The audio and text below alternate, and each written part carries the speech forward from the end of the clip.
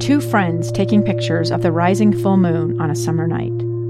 Two teenage kids doing what teenage kids do. When a stranger with a gun and a death wish changed everything. It was violent, it was senseless, and I will never understand it, I will never accept it. I'm Amy Donaldson, and unfortunately, we're all too familiar with stories about how violence shatters lives. But what we rarely see is how they are rebuilt. In a new podcast, The Letter, we relive tragedy, but only so we can hear the rest of the story. The struggle to reclaim lives, the realities of grief, and the possibilities of forgiveness. I believe in miracles. Sometimes I thought, there are no miracles. Yeah, there are, and this is a big one. Follow The Letter at theletterpodcast.com or wherever you get your podcasts.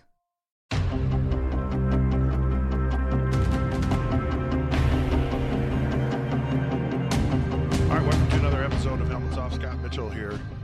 Yes, the NFL draft is among us again, and I hate it. My experience in the draft was absolutely one of the worst of my life. I see some of these photos, looking at Tom Brady's combine photo and sitting there in a pair of shorts and his very non-athletic looking body at the time, and I just cringe. I cringe. And I do because they get it wrong so many times. I mean, they really do. And of course they get it right. I mean, inevitably there's guys that are just can't miss guys, or really they just go to the right situation and they're fortunate, and some guys don't. Some guys just aren't as good as advertised. But what it is about the draft that I hated, not the draft, but the combine, was it was this dehumanizing poking and prodding and assessment. And I imagine, like back in the slave days, I'm sure similar things went on. I mean, when you have animals who are paraded and they're sold at auction, it's the same type of thing. I mean, they literally poke your body. They bring you out on stage. They take photographs of you. They look at you. They measure you. They look at, I mean, every bone is x-rayed. Every organ is examined. Every possible medical record that existed, any kind of information, police reports, grade school, anything. Any news story, anything, they dig up all this stuff on guys, and they basically come to an assessment of, you're ranked here, you're this good, based on all this information that we have. And they have the psychological test, the Wonderlic test, they have all kinds of crazy tests, and you go and you are a part of it, and you just go, this isn't about football. It's not about football. And it's the most dehumanizing thing that you could ever imagine being a part of. It is just, I despised it.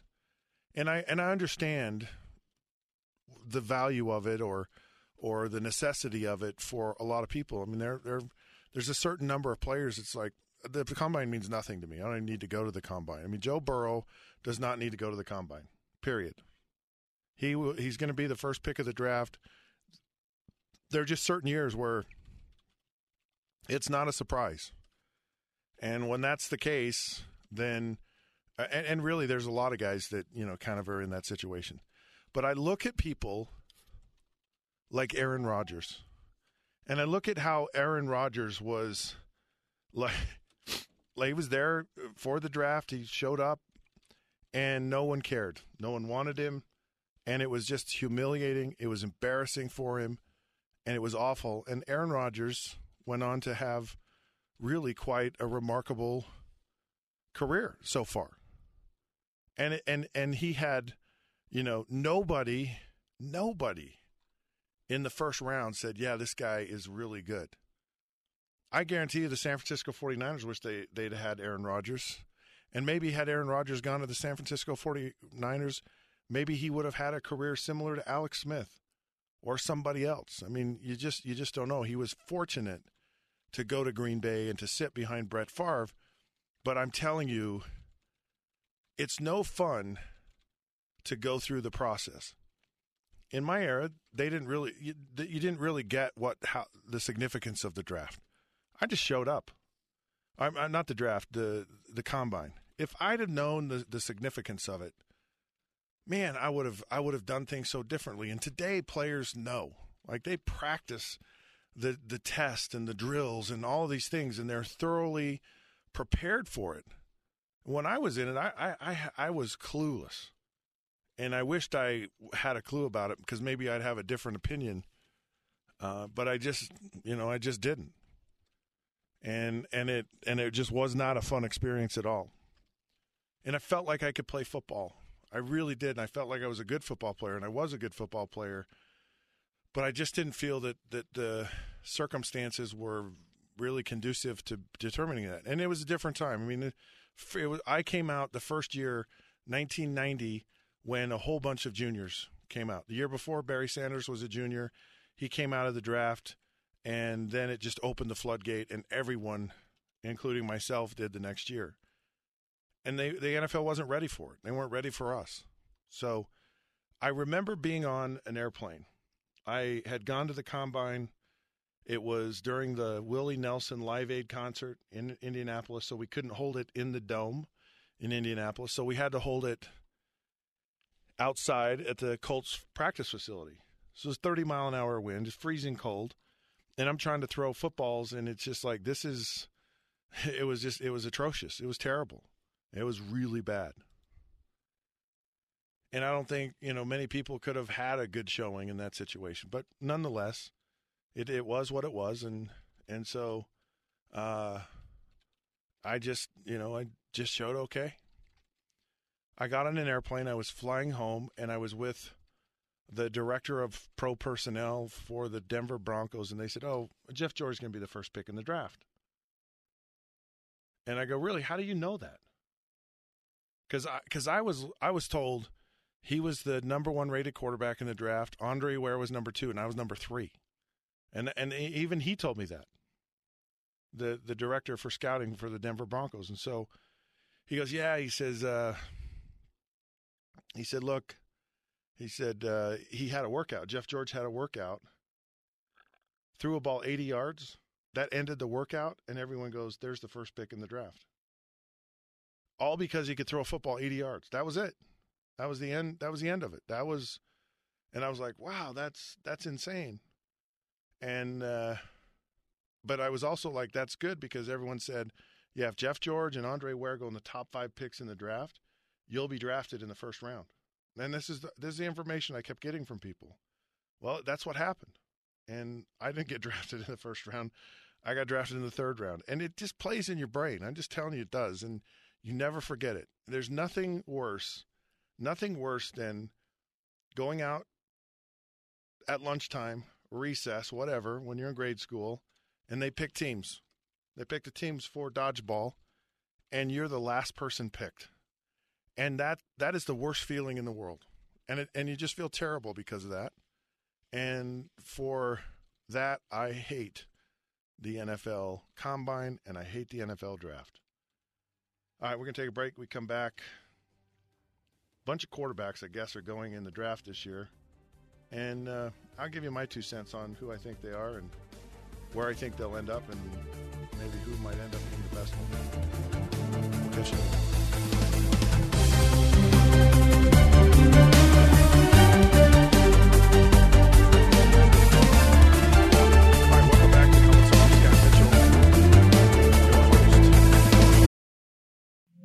Two years ago, Americans watched in horror as a crisis unfolded at the Kabul airport. She was tear-gassed and beaten.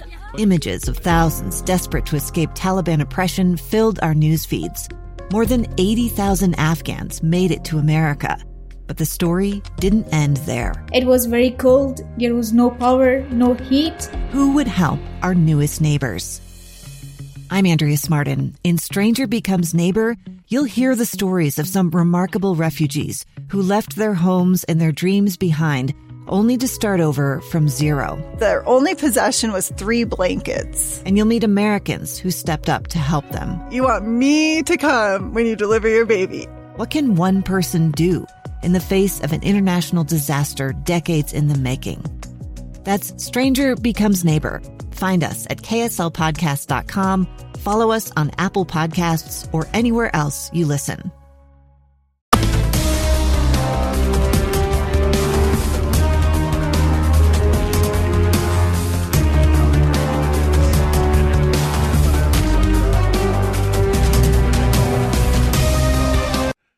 And people just really forget that we're human beings. Seriously. And you think that for whatever reason, and we sign up for this. Like, I get it. And I wouldn't want it any other way. I love playing football. I love playing in the NFL. Amazing experience. But it still doesn't dehumanize me. It still doesn't void me of emotion. And I hate the combine. I hated the whole process of it. I hated how it made me feel. And there was nothing about it that I go, yeah, this is, boy, you need to try this. You know, go to your local NFL combine and get poked, prodded, and evaluated. And it just was not a fun thing.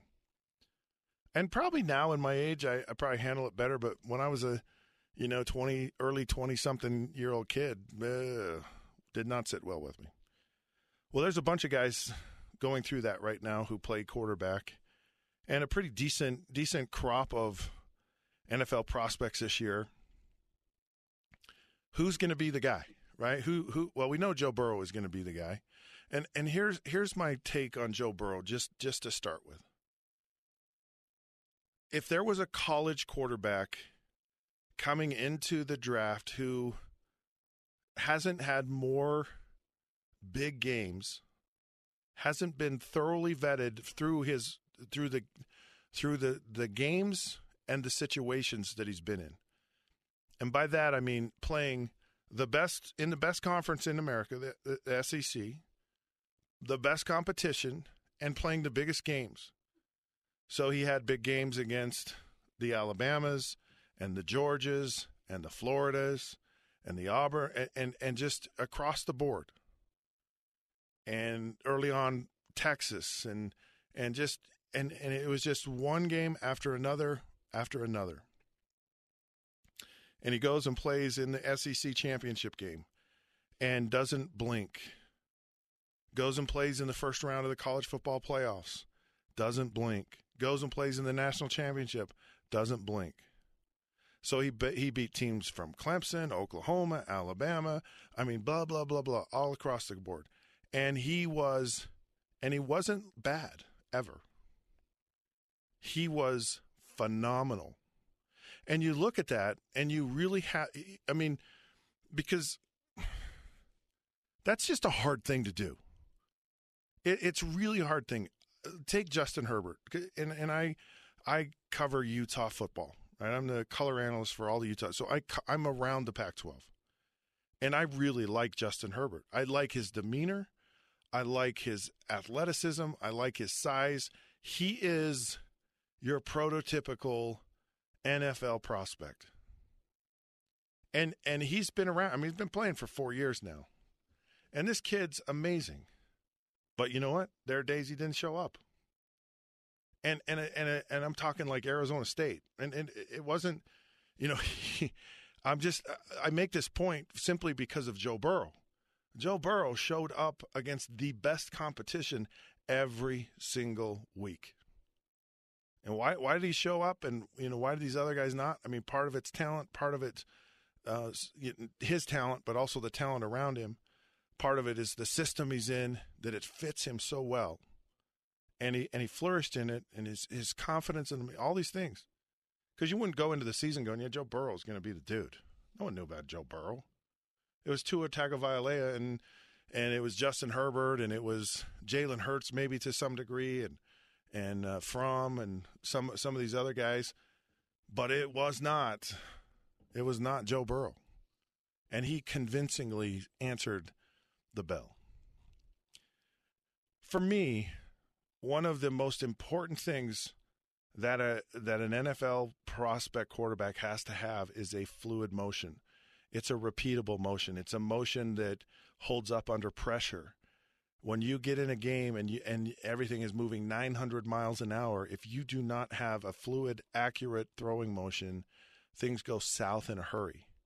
And you lose confidence and you lose that accuracy and you just have to be accurate. There's no way around it. As an NFL quarterback, got to be accurate. And these guys who don't have that, and I say this often, but it's just something I believe in my core.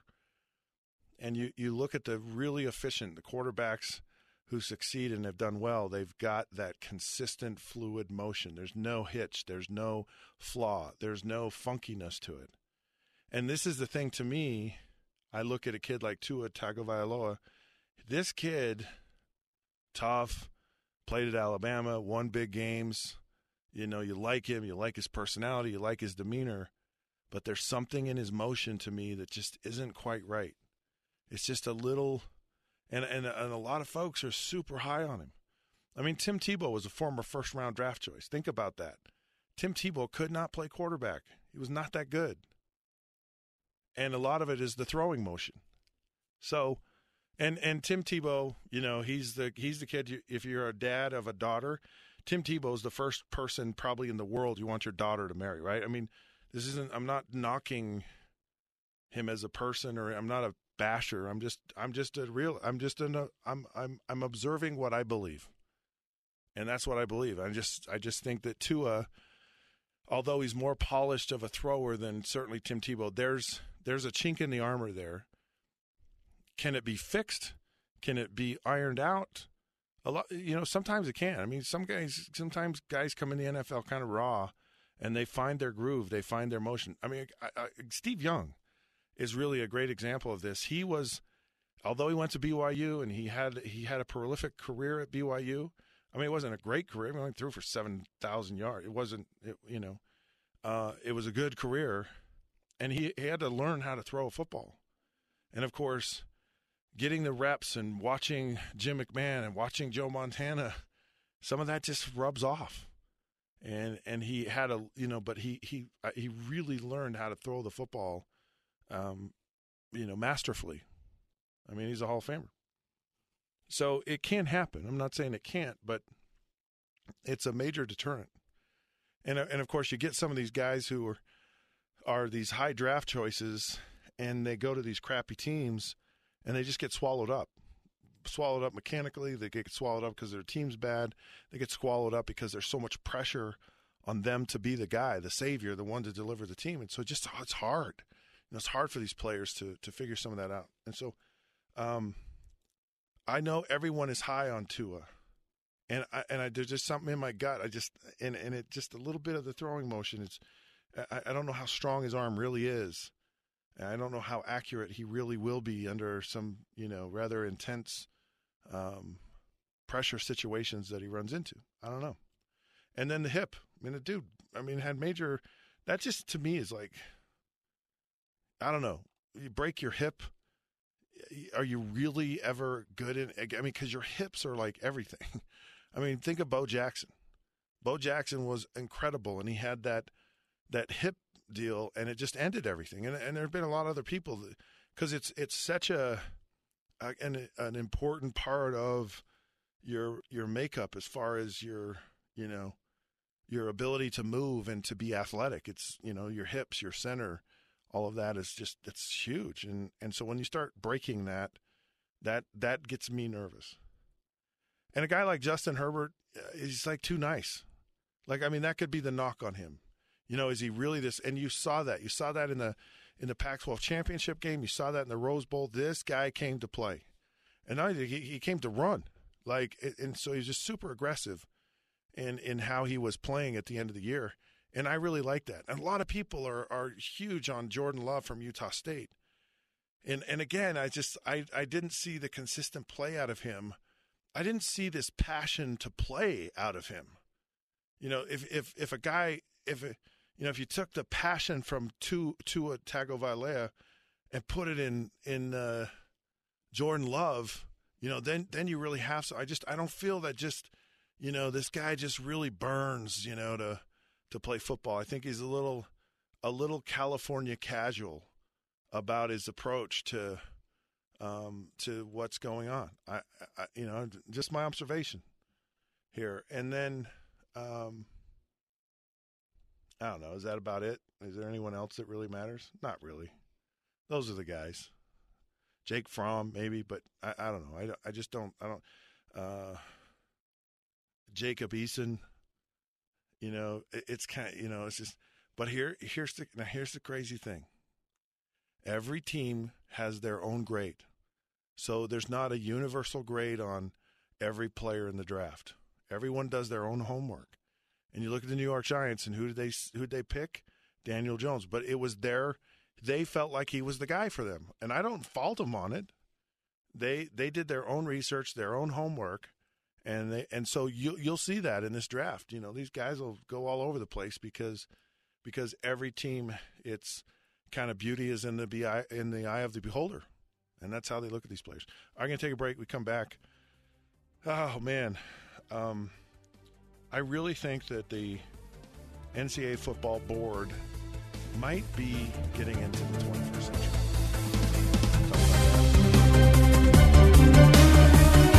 All right, welcome back to Helmets Off. Scott Mitchell here. Final round of the day.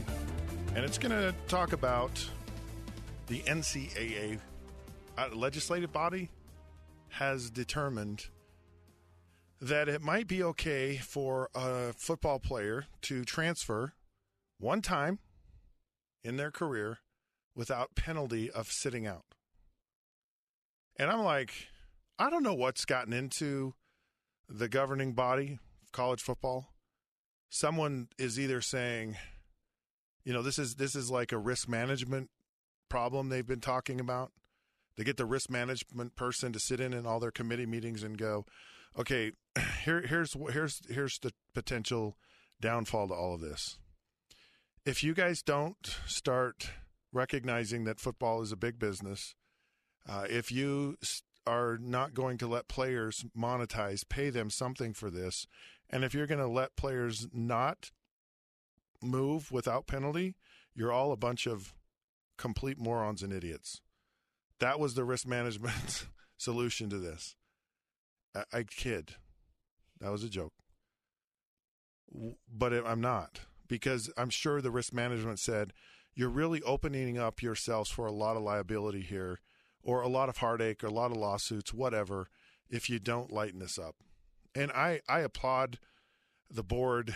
It's how can you sit there and have a guy like Mel Tucker, who I interviewed at Pac-12 Media Days, and he sat there and just talked about commitment, and it's a process, and I'm committed to Colorado football, and we're excited about where we're going and what we're doing. You hear this talk out of Boulder that they're going to only schedule Power 5 teams in their non-conference schedule, that they're about, we want to be the best, we want to play the best, we are the best. And Mel Tucker says, you're not even close to the best. And I'm going to Michigan State, who, has had some success, and some failure. Michigan State's certainly an upgrade from Colorado as far as college football. It's a double in his pay, and he goes on his merry way. No one says, well, Mel Tucker, you can't coach next year because you were here. You got to sit out. Why is it fair for a coach like that, or for Nick Saban, to sit there and say these players should not be paid money, as he holds up, like 6 national championship rings on his finger in an Affleck commercial that they probably paid him $1 million to do? And they're all sitting there going, yeah, we'll reap all the benefits. You do all the work. And then, what we're going to do? We're going to promote the really good players. Hey, tune in this week for the matchup between Tua Tagovailoa from Alabama and this, Jake Fromm from Georgia. And that's how it's promoted. It's not promoted, Nick Saban's going to play Dabo Swinney today. It's the players. And the players are always, and the star players are always the draw, no matter where it is, no matter what sport it is. And so it's about stars. And the popularity of it is based on these players. You tune in to go, what amazing thing are they going to do? I want to watch really good football. I want to watch Joe Burrow. Is he really the real deal? And everyone is about it drives everything. The popularity of the sport is driven by the star power that it brings. That's in college football. That's in professional football. It's in all of it. And by the way, this isn't a gender thing, and it's just kind of how the economics of sports are driven in our country, and the networks are like, we have to make money, and we make money by getting eyeballs to tune in to what we see. And if a good product is not put on the television, people don't care. They don't tune in. But if you have something really special, folks are going to tune in. The only way it's different is during bowl season.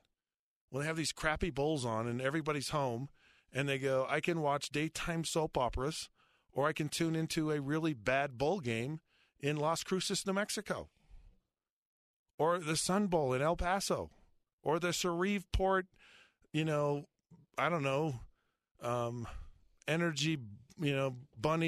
Energizer Bunny bowl game, whatever it is. People tune into that stuff just because they're stupid sports people that watch sports. So to let these players who have as much to do with the success of college football, monetarily and just, popular-wise, it's insane. It's insane that there's no compensation for this. And you could argue, yeah, but you're getting an education. And people who get an education don't necessarily make more money in their lifetime. And some of the most successful people we've ever had in our world dropped out of college. And I'm not saying that education's bad. I'm just saying education isn't for everyone. And the billions of dollars that you're generating, it's just not fair. Quite frankly, it's not American. We live in a free market society. And you should be compensated in that same fashion. So I applaud the governing body. I think that, yes, please pay these players something. Or, it doesn't have to be a ton. There's a lot of, you can get creative here, people. There's a lot of things we can do. Anyways, fun stuff, all right? Looking forward to the draft. Glad I'm not a part of it anymore. I like some of these players in the draft, and I'm so glad to see things changing. And, speaking of changing, in the state of Utah where I live, they have just voted to go on daylight savings time year-round. I mean, are things looking up in our world? Yes, because I can't stand daylight saving. I hate when the clock changes. So hopefully it's permanently changed. A few things still have to happen, but things are looking up for everyone, everywhere, and I hope they are for you. Helmets Off is now off, powered by KSLSports.com, on Facebook at the Helmets Off Podcast, Twitter at the Helmets Off Show. And until then...